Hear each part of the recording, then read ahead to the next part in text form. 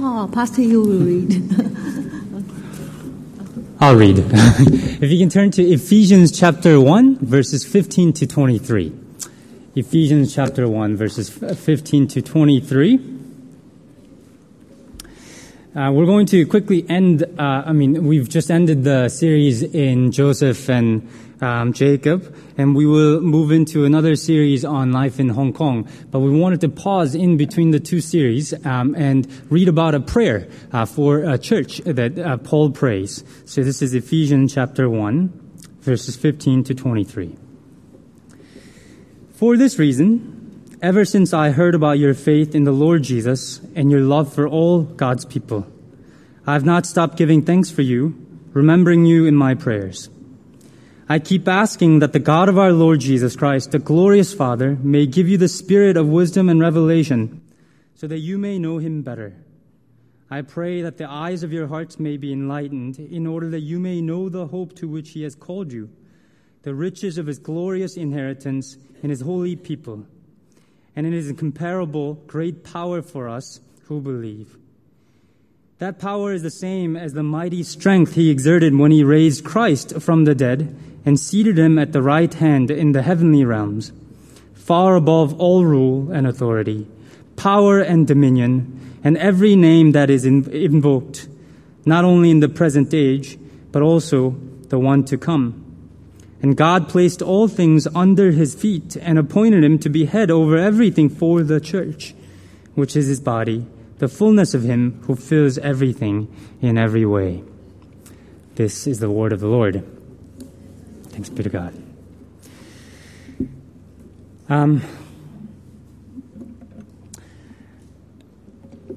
Yes, once again, we want to take a pause between the two preaching series and go through one of the prayers that Paul prays for the church. And I think I'm struck by how different it is from the prayers that we normally pray for ourselves. But as it is prayer, let's pray that God will speak to us this morning as we come to this text. Let's pray together. Lord, we give you great praise and thanks that your word is powerful, that it speaks, it's living and active word. And we pray that you'll use these words to shape our individual lives, but also our life as a church together. That we might, in everything that we do, we might bring you glory.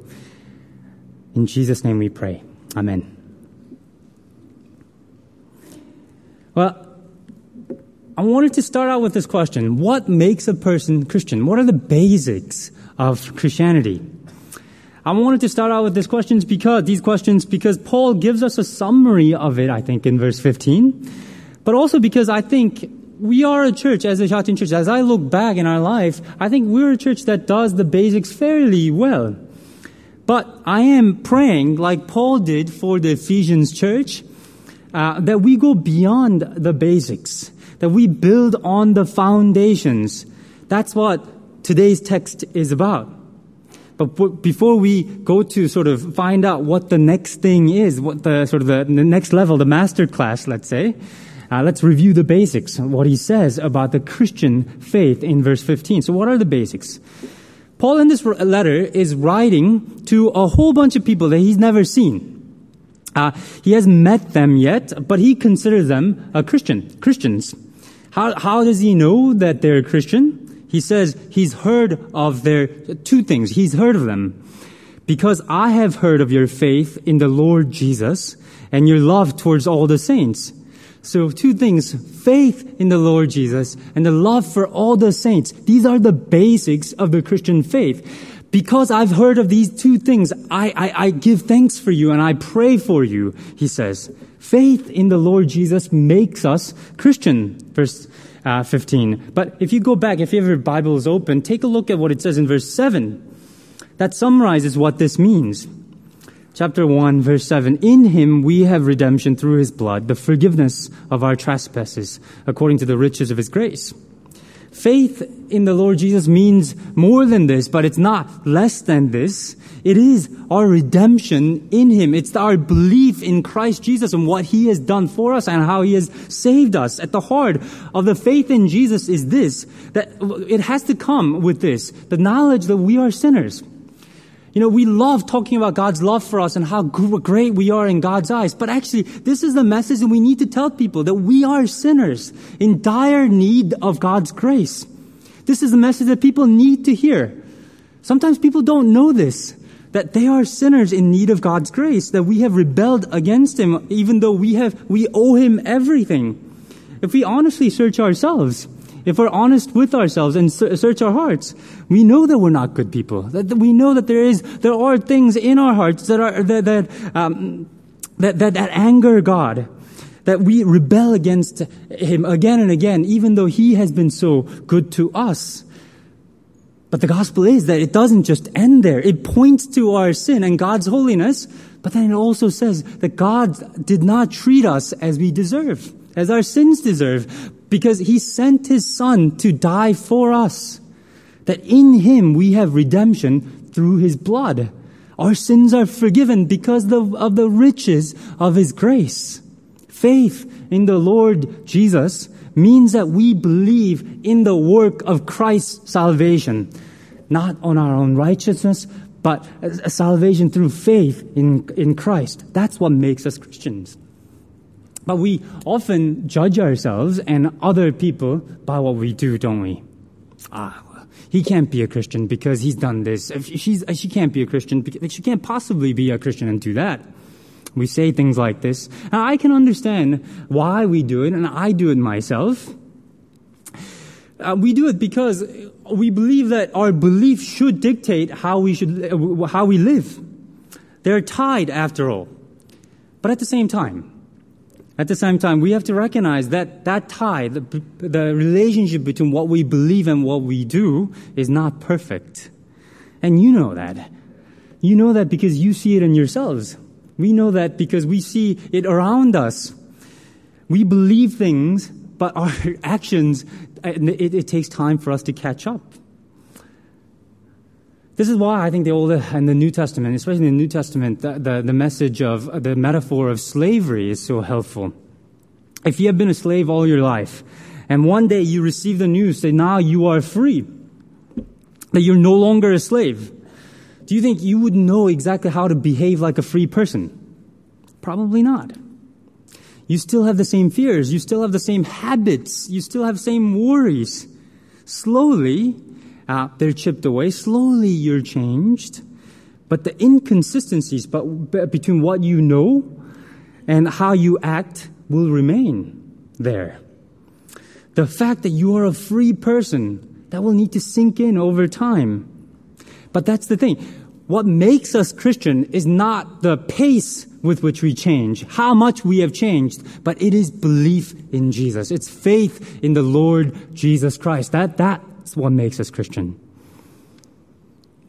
The second sign, the basic sign that we become a Christian, is Christian love.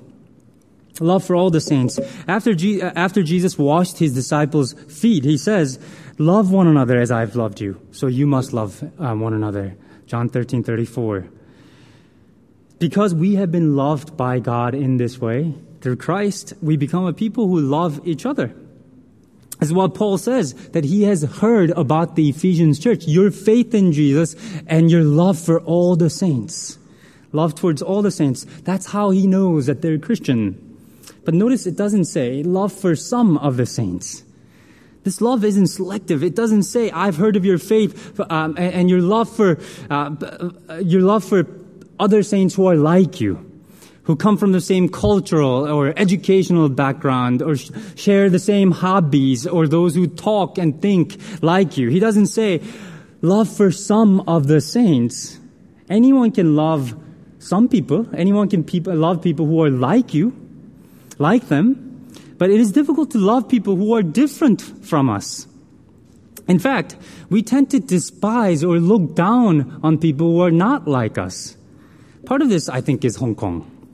Hong Kong, we spend our lives trying to distinguish ourselves from other people, to try to stand out by working hard, going to good schools, Getting good jobs, buying a house in a nice area, clothes that we wear, handbags that we carry, cars that we drive, that sort of thing.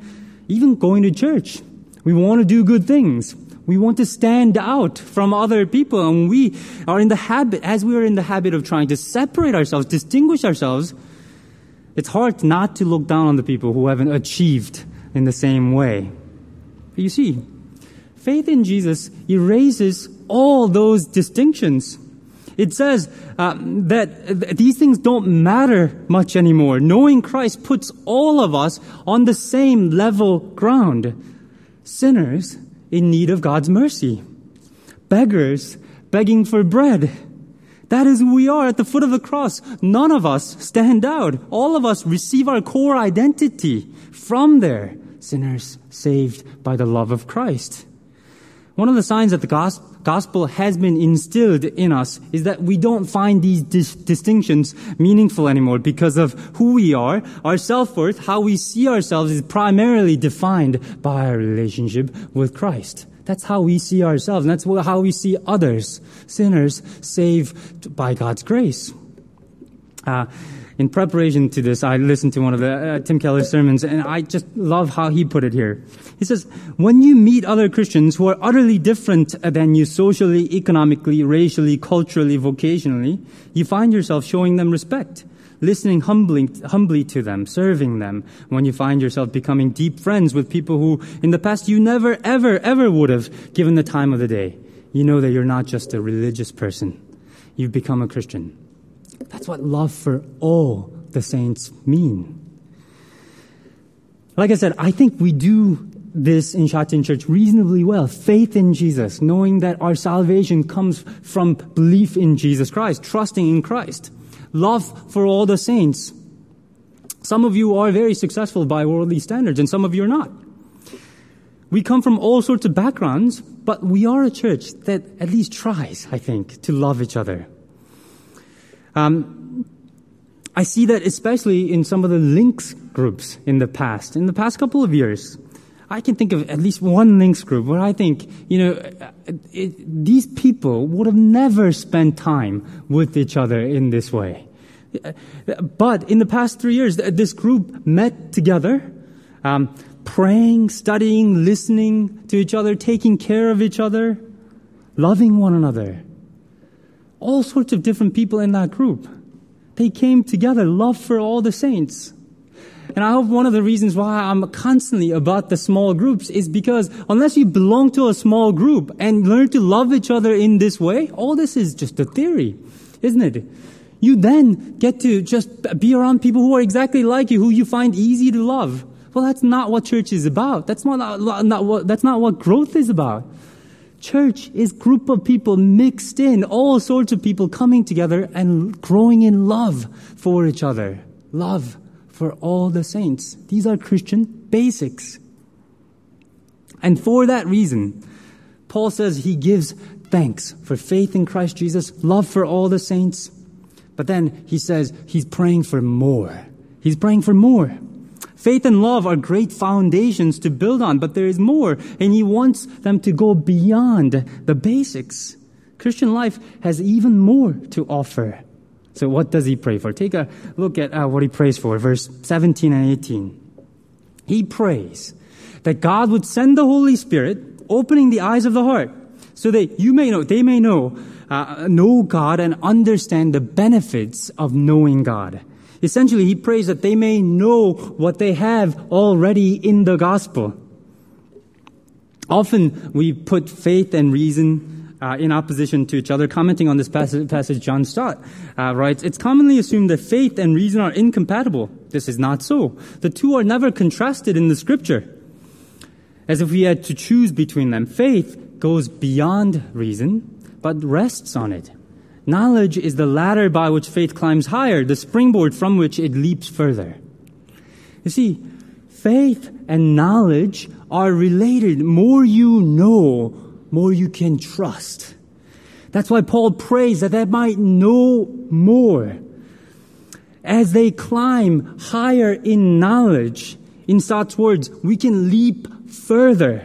So he prays that the Ephesian church would know the truth of the gospel more and more, that they might come to realize what they have more and more. And as we go to 2 services, as we grow in number, this too is our prayer. It must be our prayer that we grow in the knowledge of Jesus Christ, that we may live radically in faith. They are related. Faith rests on knowledge. So Paul prays that we would come to know God more and more. And let's see exactly what Paul says, what he wants us to know in verse 18. Having the eyes of your heart enlightened, so that you may know the hope to which he has called you. The hope. He wants us to know the hope to which God has called us better. And I think this is a great thing. If you think about what hope is, the hope is future-oriented, isn't it? Knowing the hope means that he's praying that we would come to trust what God has revealed to us about the future, what is to come in the future. You know, in times like this, I thought about just celebrating the past, what God has done in the past 24 years in the life of Shatin Church. God has done great things in anniversaries and things like that, anniversary of a church.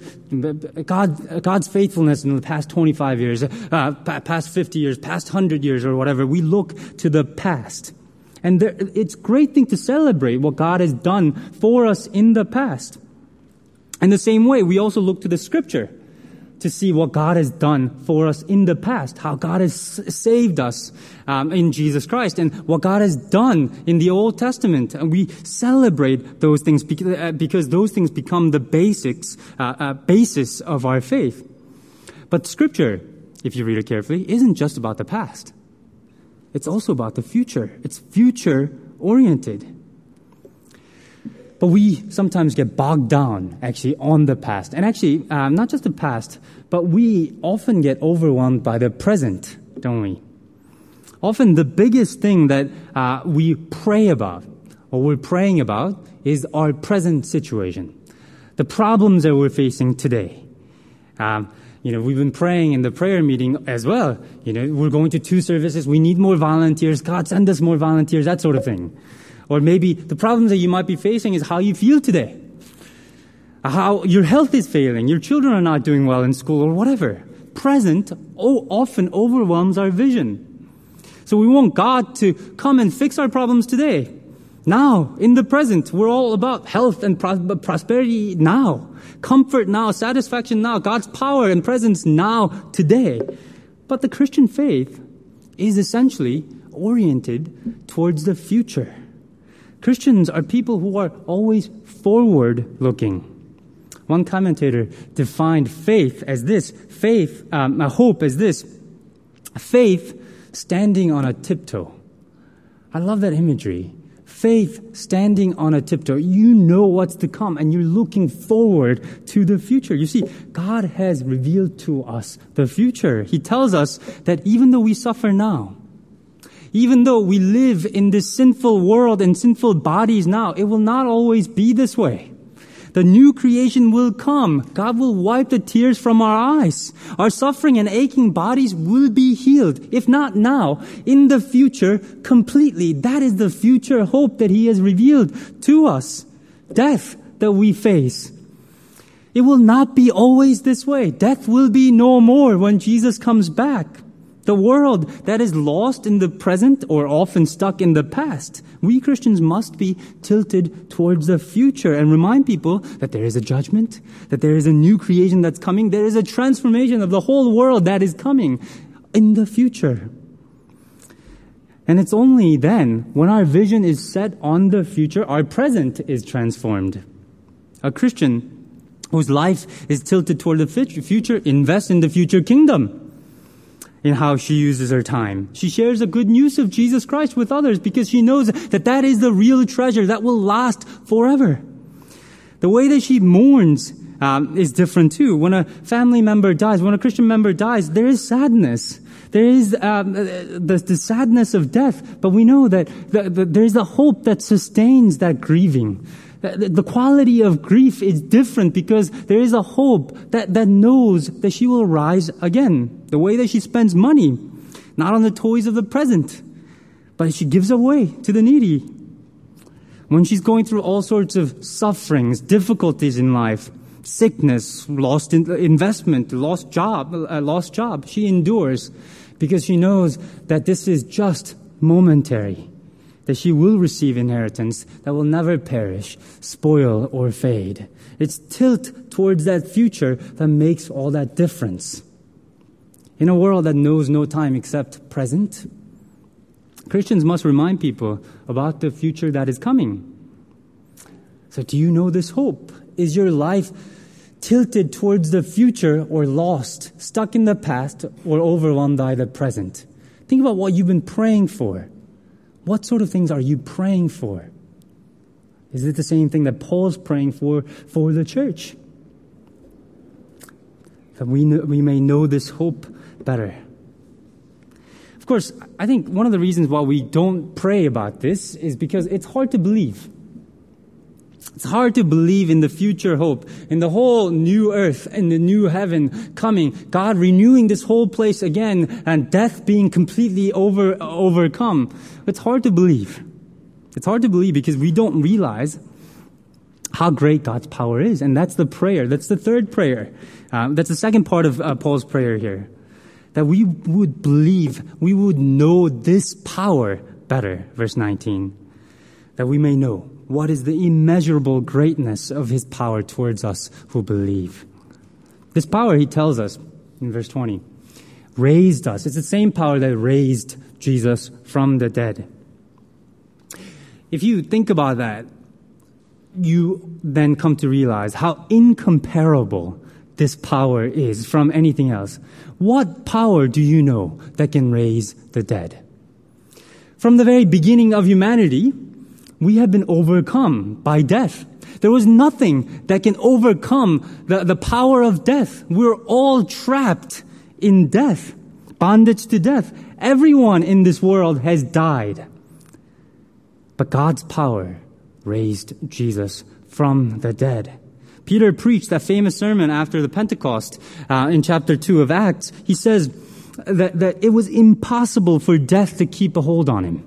It was impossible because Christ cannot be overcome by death. He holds a different kind of power than the power that we can imagine. As he defeated death, we know that it's lost its sting. Christians no longer have to fear death. Some die even great in anticipation because we know that not only we will see our Maker and our Creator and our Redeemer, but because we also know that the next time we open our eyes, it will be in the glories of the new creation, that God will create this whole thing again. We believe in the power of the resurrection. We have the glorious new bodies. We'll have the glorious new bodies. Do you know and trust in that power to be working in you? And look where Christ is seated now in verse 21. Far above all rule and authority, power and dominion, above every name that is named, not only in this age, but also in the one to come. God put all things under his feet. Life's center of gravity is not earth. It's in the heavenly realm with God. There's no power that Christ does not have. No authority that's beyond his. If you think about who makes decisions, the command center for the whole world is not, it's not in the Peak in Hong Kong, it's not in Beijing, it's not in the White House in DC. It is in heaven where Christ is seated. That's where he determines history. And then, if you look at what this means for us, he goes on to say that God has put Christ, who holds this power over all things, as the head of the church. That's an astonishing thing. Why the church? Because the power that he has over all things, he's going to use for the benefit of the church. That's what that means. This is why Paul says, I'm praying for you to know this power so you can live confidently in this power. That God is working all things for the good of the church, for all of us. Christ is the head over church. He will direct the future of the church with his immeasurable power towards the hope to which he has called us. We're going to go through uncertain times in the future, I'm sure. Perhaps there will be another financial meltdown, who knows? Unexpected trials, even tragedies that might face us. But we can be confident that it is Christ who is in charge over this church. As we move towards 2 services, as we make changes, as we face uncertain future, because Christ who fills the universe is the head over this church, we can make these changes confidently. It's great comfort to me that as I think about this, as I make decisions, as we make decisions as a church committee, that I'm so glad that I'm not in charge, that God is in charge, that Christ is in charge. Because that means that all that power is available for this church, for the growth of this church. And I want you to think of, just take a moment to think of the implications now for you. How would your life change if you knew this hope for the future more and more? How would your life change if you became certain of the future hope? How would your life change if you knew that all this power that Christ has is working, using it for us, the church? How would you live differently?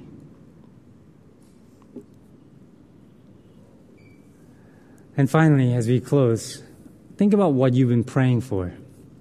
What have you been praying for? Is it just for the worries of the present? Are we stuck there? Do we know God's hope and power? Because we have to pray. After all, this whole thing was Paul's prayer for the Ephesians church.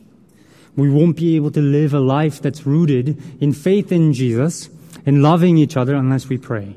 We won't be able to live that life that's tilted towards the hope of the future unless we pray.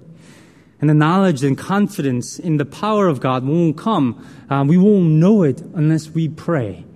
And God sends the Spirit, opens our eyes and hearts so we can know Him better. And as we learn to rest on this knowledge in faith, we'll take great leaps as individuals and as a church together. Let's pray together. Lord, we thank you for your Son, Jesus, His death on the cross and His resurrection. We thank you that it is our faith in Him, our trust in your Son, Jesus, that saves us. And thank you so much for making us a church that trusts in your Son and helping us to be a church that loves each other. But Lord, we want to pray for more. Help us not to be just stuck on the past. Help us not to be overwhelmed with the worries of the present. Help us to know the hope to which you have called us better. Help us to know the power that you have working in each one of us and working in this church better.